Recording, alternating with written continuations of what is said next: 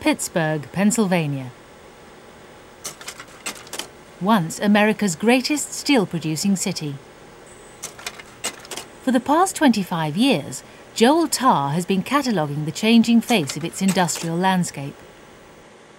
Here we have a picture of Pittsburgh in 1940, before the Pittsburgh Renaissance had redesigned the downtown area, and also before the steel industry had collapsed. At this time, the downtown area was still occupied by old railroad yards and warehouses and other kinds of industrial use. In addition, the banks of the rivers, particularly the Monongahela River, were lined with integrated steel mills. And as words go in the Pete Seeger song, Smoky Old Town, the river was solid iron from the Keysport down. 50 years ago, Pittsburgh was a very contaminated place. The air was contaminated with smoke, the rivers were filled with industrial waste and human wastes, and also the land was contaminated. Yet to a large extent, many people were prepared to make the trade-off between jobs and good jobs and a relatively polluted environment. They would be exposed to smoke, for instance, and to noise close to the mills. Now, they didn't necessarily like it, but as a trade-off they were prepared to make. Today, of course, the air is much cleaner, the rivers are cleaner, the slag is being removed or shaped and developed, and people's tolerance for risk has actually gone down. They are sensitive and they know about various kinds of risks that they have to incur, so that we become a relatively more risk-conscious society and a liability-oriented society also that's prepared to sue when exposed to perceived risks of some kind. The legacy of risk from old industries has been a major constraint on the redevelopment of Pittsburgh's many brownfield sites.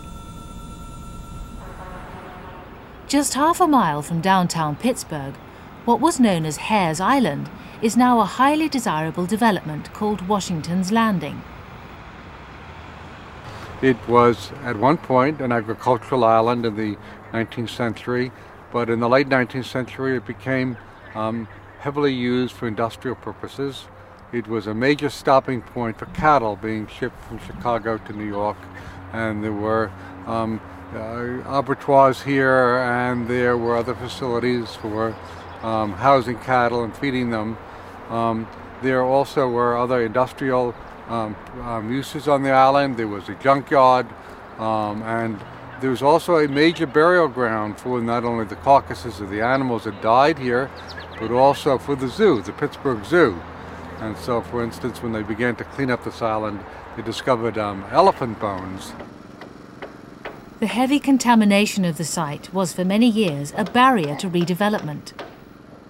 One thing that happened here that was critical was that we had a change in our legislation which made it possible to clean up sites to standards that were appropriate to the use that they were going to be used. So if it's not going to be a playground with kids rolling around in the dirt, if it's not going to be a field where you're farming crops that might pull up heavy metals, then you might be willing to tolerate a higher level of risk. If you're just going to pave it over and you can be assured that there's not going to be migration of hazardous substances, you might be willing to tolerate a higher level of risk. So we had legislation that made it possible to consider alternative levels of cleanup, and then we had a process that allowed citizens to consider whether they wanted to make these trade-offs in a way that was credible.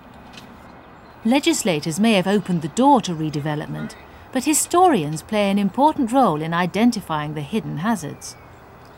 So it's often easy to forget what kind of activity had been on a particular site 75, 100 years ago. And yet these activities, be they a gas manufacturing plant, for instance, or a coke plant, could have left an inheritance, a burden of toxic substances that were buried and forgotten about. The cleanup of Hare's Island involved burying the hazardous materials in a lined and capped area at the northern end of the island. The site is monitored to ensure that there's no build-up of gases and no seepage into the surrounding river. The environmental and health risks are so low that the burial area forms the centrepiece of the leisure zone of this successful brownfield site.